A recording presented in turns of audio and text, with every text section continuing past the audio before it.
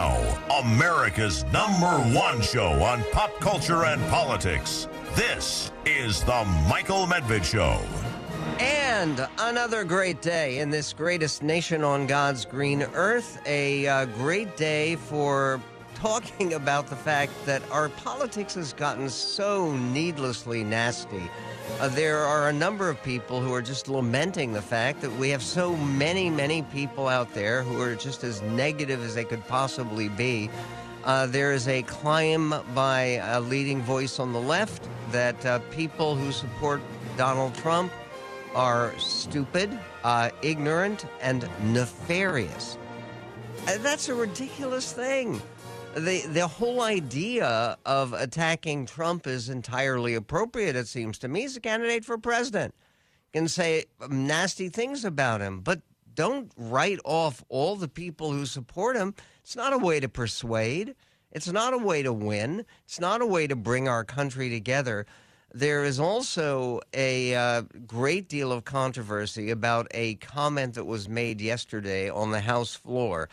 And people are outraged about it. I understand that. And I know that Eli Crane, the congressman from Massachusetts, from Arizona, who is a Republican, former Navy SEAL, he's a first-term congressman. He used the phrase in the midst of heated debate. You'll hear it. He used the phrase, you'll pardon me here, and I'm only using this to quote. I'm not using this. This is not my choice. I don't want to get in trouble for using the phrase colored people. Again, he has expressed his regret. He has. They have gone ahead and actually changed the record. So in the congressional record, it doesn't say that. It says people of color, not colored people. Is there a difference between people of color and colored people? Sure. One is acceptable, one is not. Why is that? We will get into that. Speaking of things that are acceptable and not, men are lost. There is a big piece in the Washington Post by Christine Emba, who is going to be joining us. And she not only talks about why men are lost, but she offers a path out of the wilderness. We'll also be speaking later today to Joe Concha, who says that not debating is a bad look strategy for Joe Biden and for President Trump. And we'll also talk to Ian Bremmer, international expert on diplomatic relations and a futurist, about the future of NATO and the conclusion of President Biden's speech. I know that what has been getting a great deal of attention concerning President Biden's speech and his whole mission to Helsinki is he was in a line of people who were shaking his hand and taking photographs, and he sort of reached in. There was a cute little girl who was being held in her mother's arm. And the entire clip, which has gone wildly viral, shows the President of the United States reaching in and kind of biting her. It's strange. It's not a bite that would hurt her. It's the kind of thing you'd do with a grandchild who was very young, maybe 2 or 3 years old. And but Mr. President, no international incidents, please, in Helsinki. And he doesn't need any more focus on quirks, especially after such a important mission as the one that he ran in Finland and in Lithuania for the meeting of NATO. There's also going on right now a leadership summit. It's called organization is called Family Leader in Iowa, which is a leading Christian conservative organization in Iowa, and they have 8 candidates for president from the Republican Party who are speaking to this group. They're being interviewed by Tucker Carlson even as we speak. And Tim Scott was one of the people who was speaking there with Tucker Carlson. And he was asked about sending cluster munitions to Ukraine. This is clip number one. And the interchange with the former Fox host sounded like this. Where are you on the matter of sending cluster bombs to the Ukrainian military? Well, if I was president of the United States, we wouldn't have to. Here's what you saw. But now that we have, what do you think of it? Well, I mean, I think they're there. So here's what I would suggest is that... Well, they're not. I don't think they're there yet. Do you think that we should send them? I think that the mistake is when you have President Biden saying to the world that here are a host of weapons that we no longer have the ammunition to supply. You have a request coming from Ukraine saying we need more of the weapons that you say you don't have to provide. As opposed to keeping top secret information in your closet, you go to the front pages of every news station, you go to the screens, and President Biden says to the world, we don't have the ammunition. And so what you see from Ukraine is they say send the cluster bombs over. Under my administration, we would have the resources and a defense industrial complex that provides the weapons that we need and our Western allies need. We wouldn't be in this position at all. Do you think he should send them? I wouldn't have to. He already has agreed to do so. Okay, it does sound like he's dodging the question a little bit. There was a series of votes on the House floor yesterday, and votes about Ukraine and Ukraine policy, and they were decisive. And they showed that an overwhelming majority of the Republican Party and a unanimous votes on the Democratic side against a series of amendments that were introduced by Marjorie Taylor Greene and by Matt Gaetz of the Freedom Caucus. They were amendments that called for cutting back aid to Ukraine. And the highest number of votes they got for any of them still did not represent a majority, even on the Republican side. And this is actually, I think, a big relief to a lot of us who are concerned about the Republican Party taking a side when the struggle is so clearly, and it does seem to me very clearly, between good and evil with what is going on in Ukraine. And the idea that right now they have Tucker Carlson basically asking the questions for this Iowa series of fireside chats, they're describing it. He's talking to each of the candidates separately. That's why it's not a debate. The only major candidate who's not there is Donald Trump. And meanwhile, this from the Hill, 5 House Republican-backed initiatives to curtail aid to Ukraine using the annual Pentagon policy bill were shot down yesterday afternoon in votes that saw a consensus from both sides of the aisle to keep money flowing to Kyiv. The Ukraine-related amendments to the National Defense Authorization Act would have effectively limited or rolled back U.S. involvement in Ukraine, but a majority of Republicans joined all the Democrats in opposition to the proposals. Representative Marjorie Taylor Greene, Republican Georgia, put forth one amendment to strike $300 million in Ukraine funding.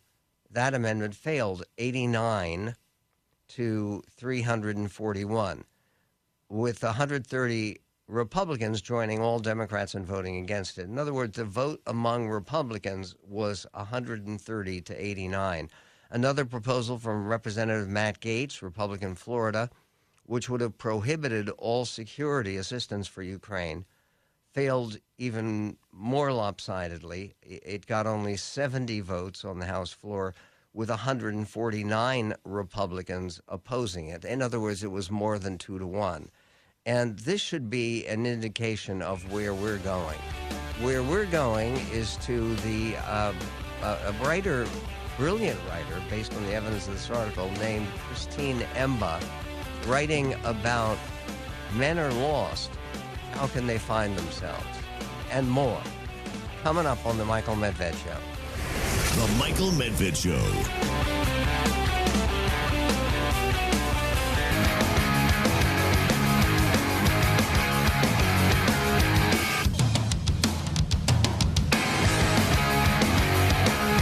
Michael Medved Live Ed Show. There is a column that just appeared in the Washington Post. It's actually a very substantive article, not a column.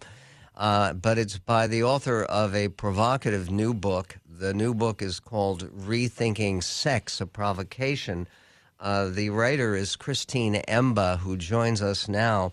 And basically, her new piece in the Washington Post says, men are lost. Here's a map out of the wilderness.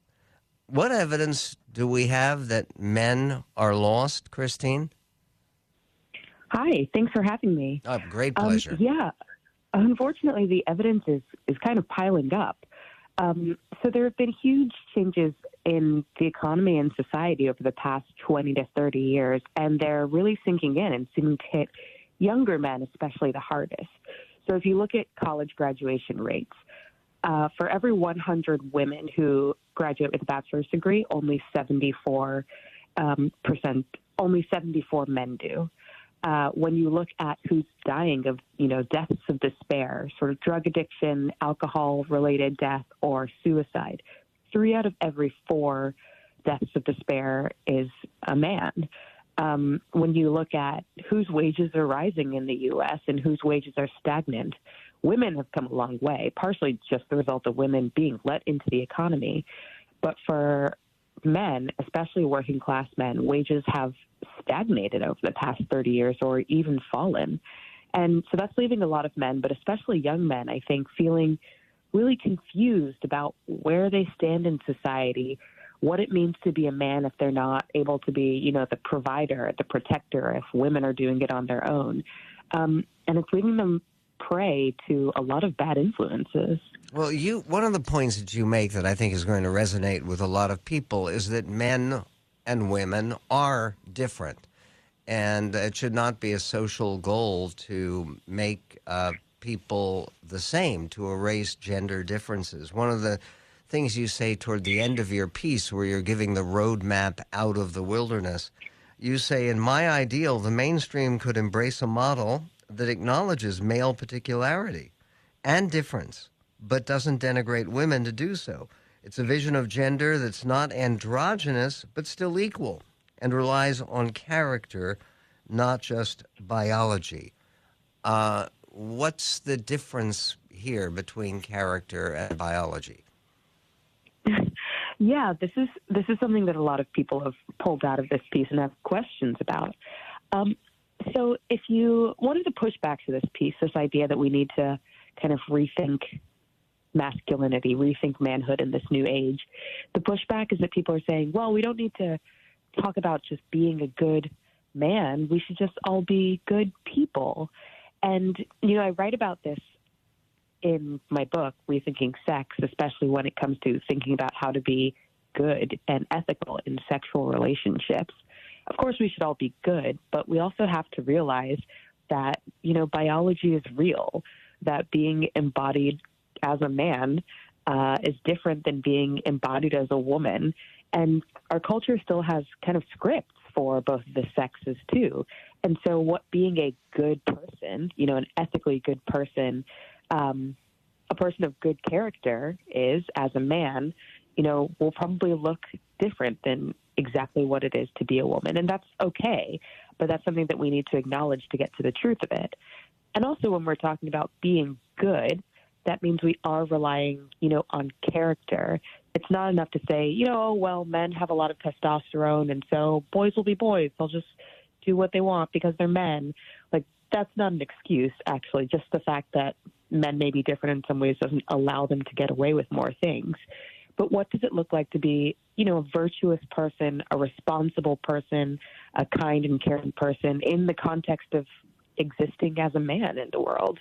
So I think we have to both acknowledge the sort of biological differences between the sexes, but also not give them too much say, still ask people to live up to a higher standard. And that's the core to being a good man or woman. And if you're doing that, there are many different ways to be a good man. Okay, what are some of the paths that lead out of the wilderness that you describe? And how can women help lead men on those paths out of the wilderness? That's also a great question. I mean, the first and most obvious one to me is just by role models. So I interviewed a ton of young men for this piece, and so many of them, were asking this question, well, like, what is manhood anyway? How do I be a man? Because, they said that they didn't really have father figures in their lives. They didn't have good relationships with their dads, or their dads weren't in their life.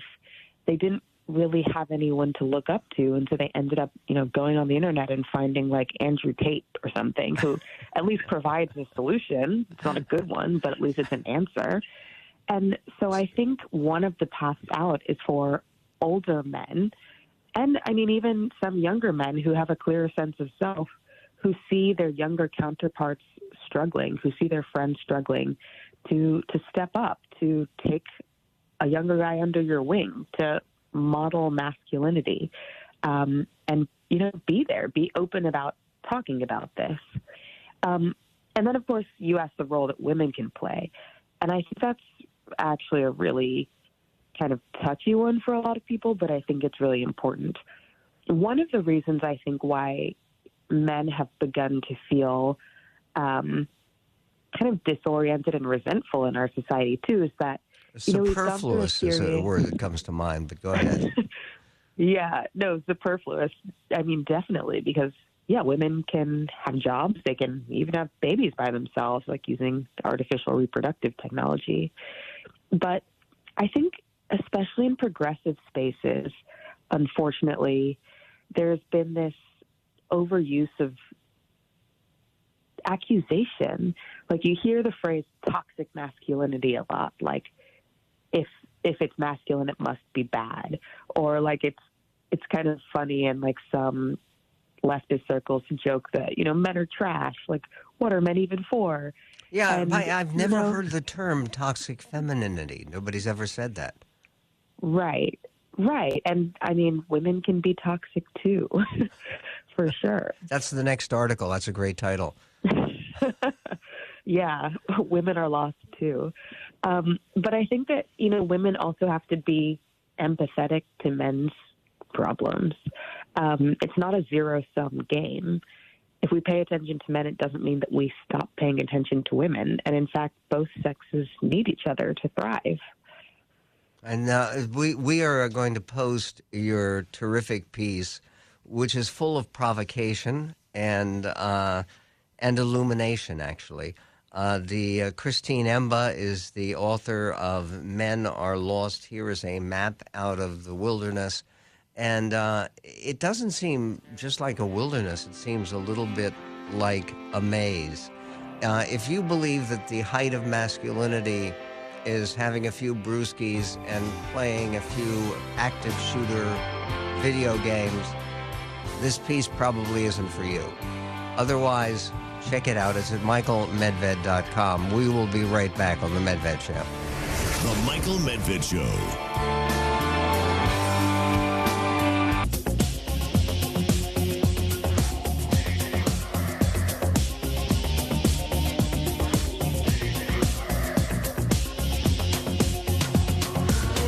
Isn't that interesting? The Michael Medved Show. It's so cool.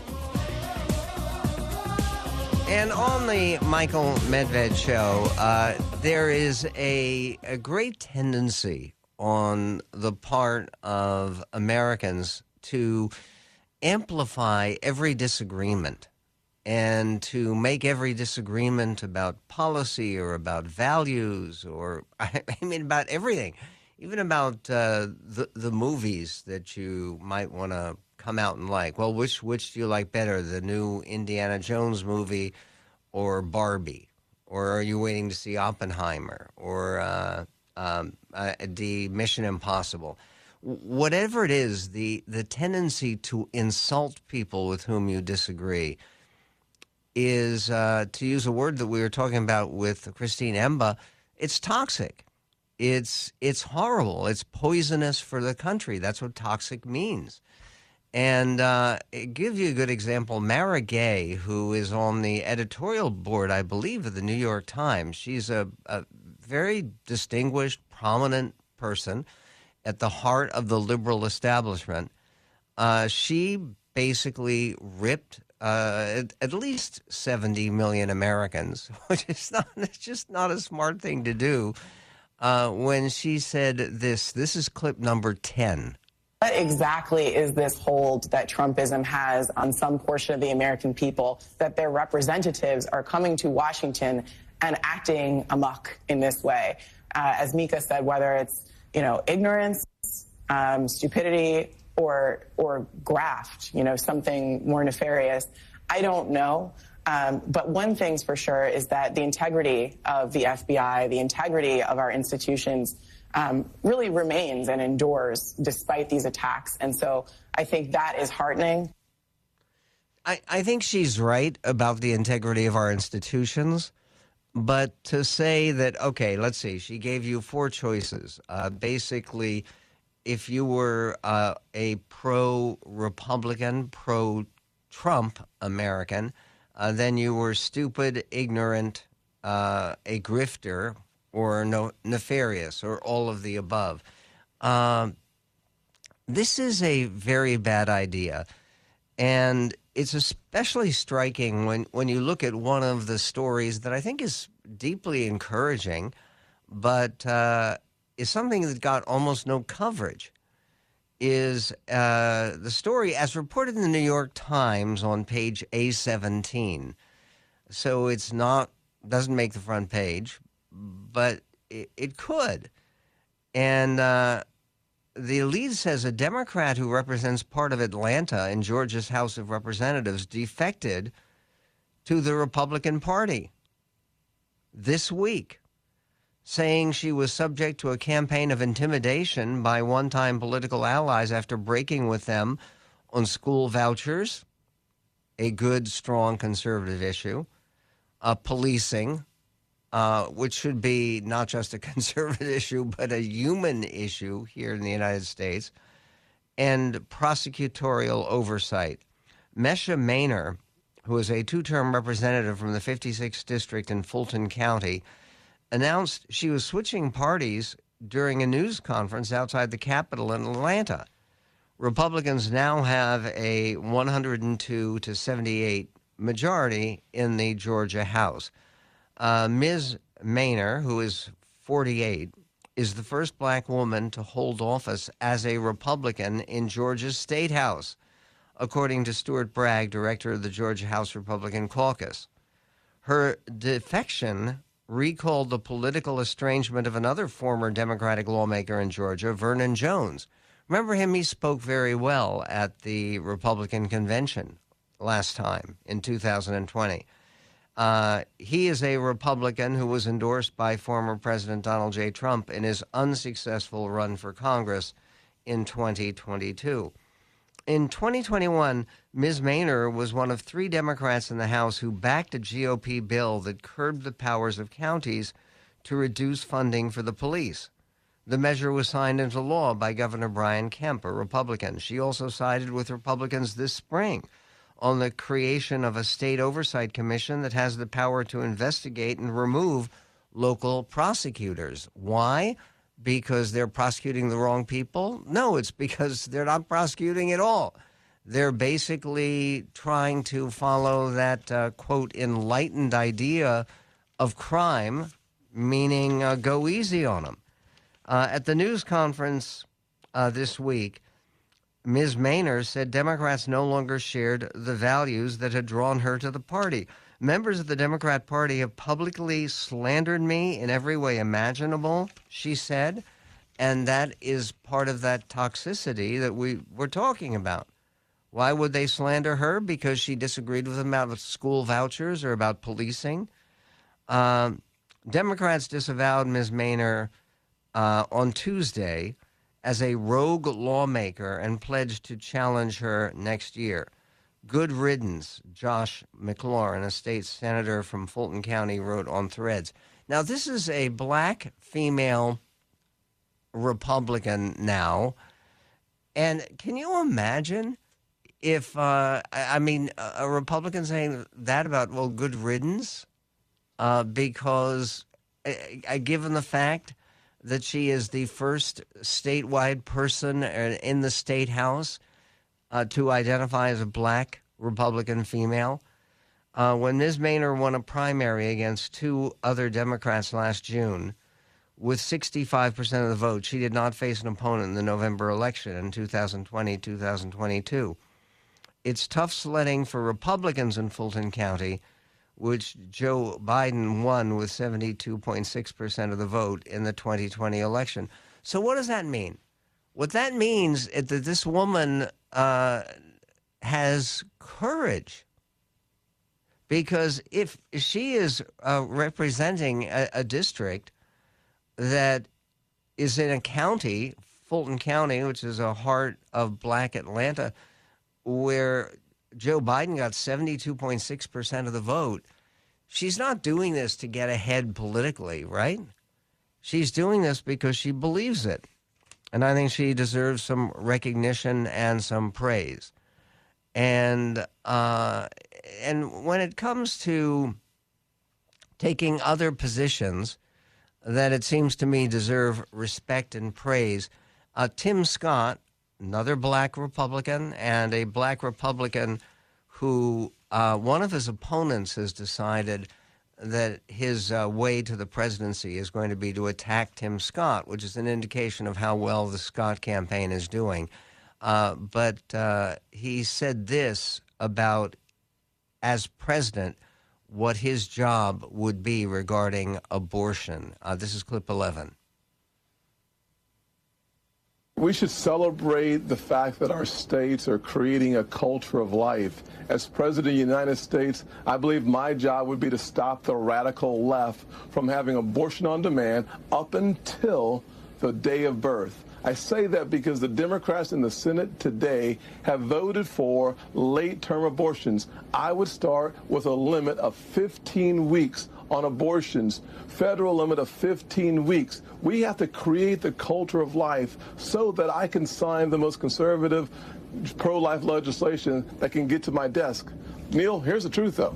A 15-week limit today would not pass through this Congress. The 20-week bill that we worked on, the pain-capable bill, never saw the light of day. As a matter of fact, Chuck Schumer and the Democrats won't even allow any pro-life legislation. 30 weeks cannot pass this Congress today. And part of the idea of the 15 weeks or the 30 weeks of any of it is to communicate the values. 95% of abortions are in the first trimester or before 15 weeks. We will be right back on the Medved Show. Are you feeling tired? Is your...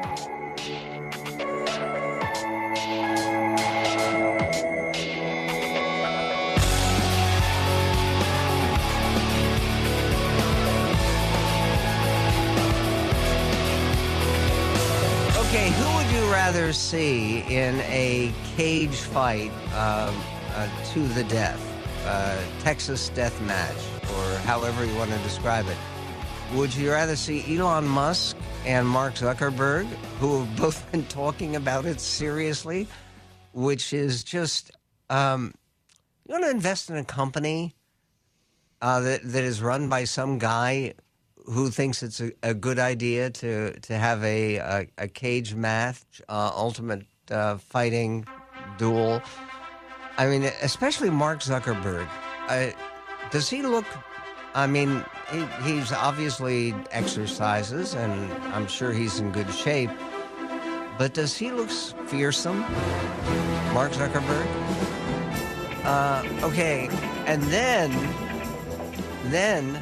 you come to an even more inspiring matchup. What about Trump versus Chris Christie? I mean, Trump versus Biden is not fair. Biden is a little bit old for that. He's 80. Trump's old for that, too. He's 77. But, okay, Piers Morgan asked the question, and he was interviewing Chris Christie. And their interchange sounded like this, number 6. Talking of fighting, if you and Trump got in the ring He loves his UFC and stuff like that, right? If you got on the octagon, you and him, who'd win? Come on. Guy's 78 years old. I'd kick his ass.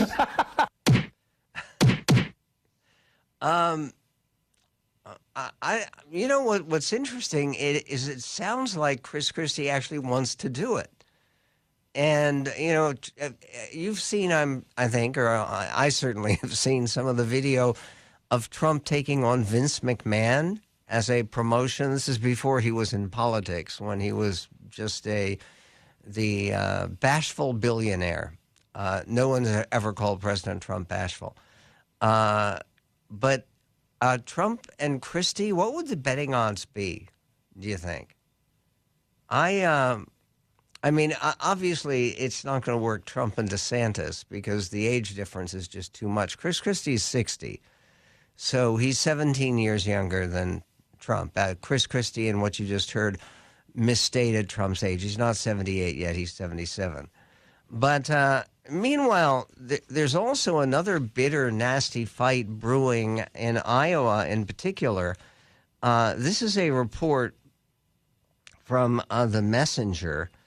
And Florida Governor Ron DeSantis is trying to reassure donors and activists that his campaign only looks stalled, according to a campaign memo that his team has sent around. So they want people to know this. The memo says that DeSantis is focused first and foremost on the early voting states and is planning to attack Senator Tim Scott. Why would you attack the most likable person in the whole presidential field, the one who people have the warmest and most affectionate feelings about? This comes amid reports that donors are considering his candidacy and considering shifting their support from Ron DeSantis to Tim Scott. DeSantis' team doesn't consider other candidates like former Vice President Mike Pence and former UN Ambassador Nikki Haley to be a threat right now, but they are obsessively worried about Scott. Across the DeSantis political universe, there is heightened awareness of the importance of the early states and the reality that he will burn out without strong performances there. Never Back Down, the super PAC supporting the Florida governor's bid, remains committed to running a nationwide ground effort. The outside group is preparing to insert 80 freshly trained field operatives into California. DeSantis' campaign tried to emphasize in an email yesterday that the GOP presidential primary remains a two-horse race. It's just him and Trump.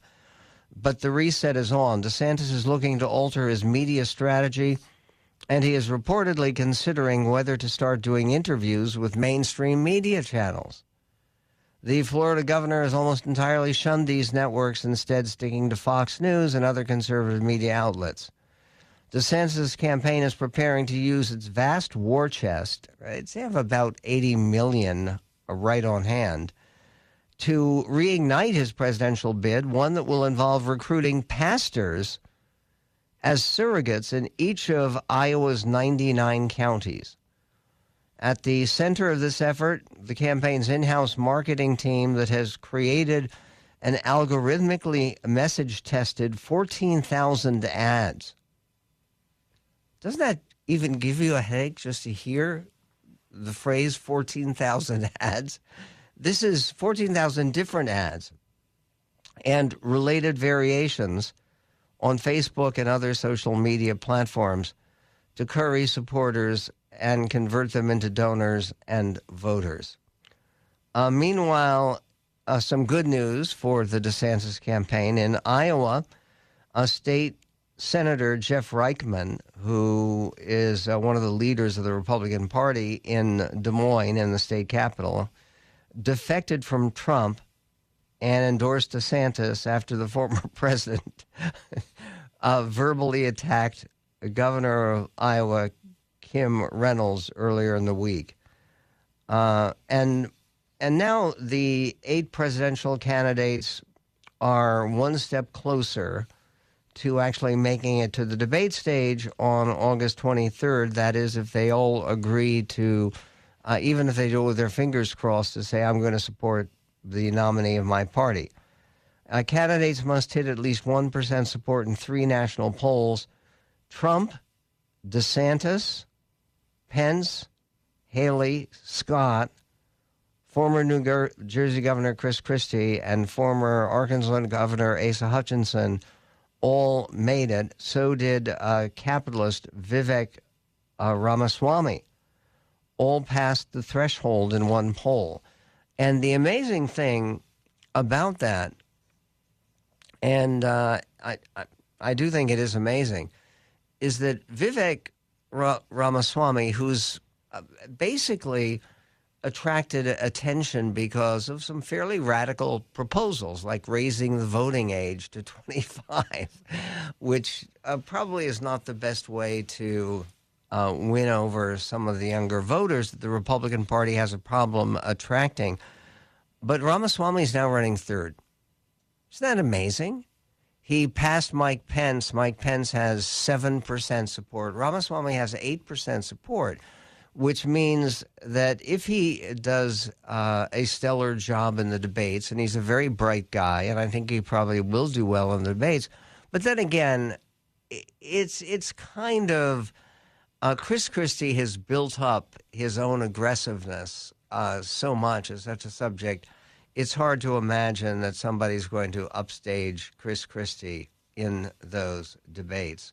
Also, there's this from Tim Scott. He was on Fox News with Neil Cavuto, and he was very clear about what he's not trying to accomplish with his campaign.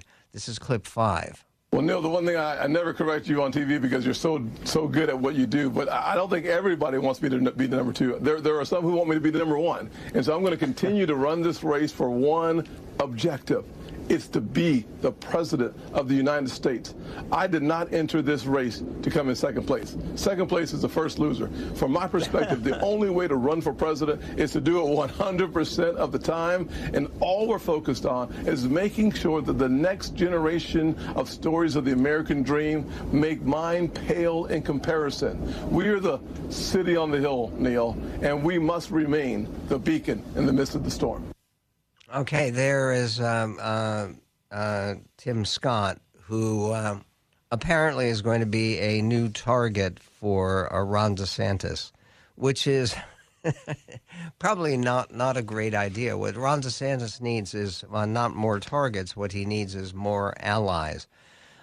This is extraordinary. Robert F. Kennedy Jr., who is running in second place for the Democratic presidential nomination. And yes, of course, it's very likely that barring some kind of health emergency or him bearing too many teeth on biting affectionately toward little girls, President Biden is going to be the nominee. But Robert F. Kennedy Jr. is blaming someone other than Vladimir Putin for the war in Ukraine. Who does he blame? We will get to that. We will also be speaking to Ian Bremmer about the future of NATO, the future after the war, and most of all, how does the war end? And what can any American leader do about it for this greatest nation on God's green earth?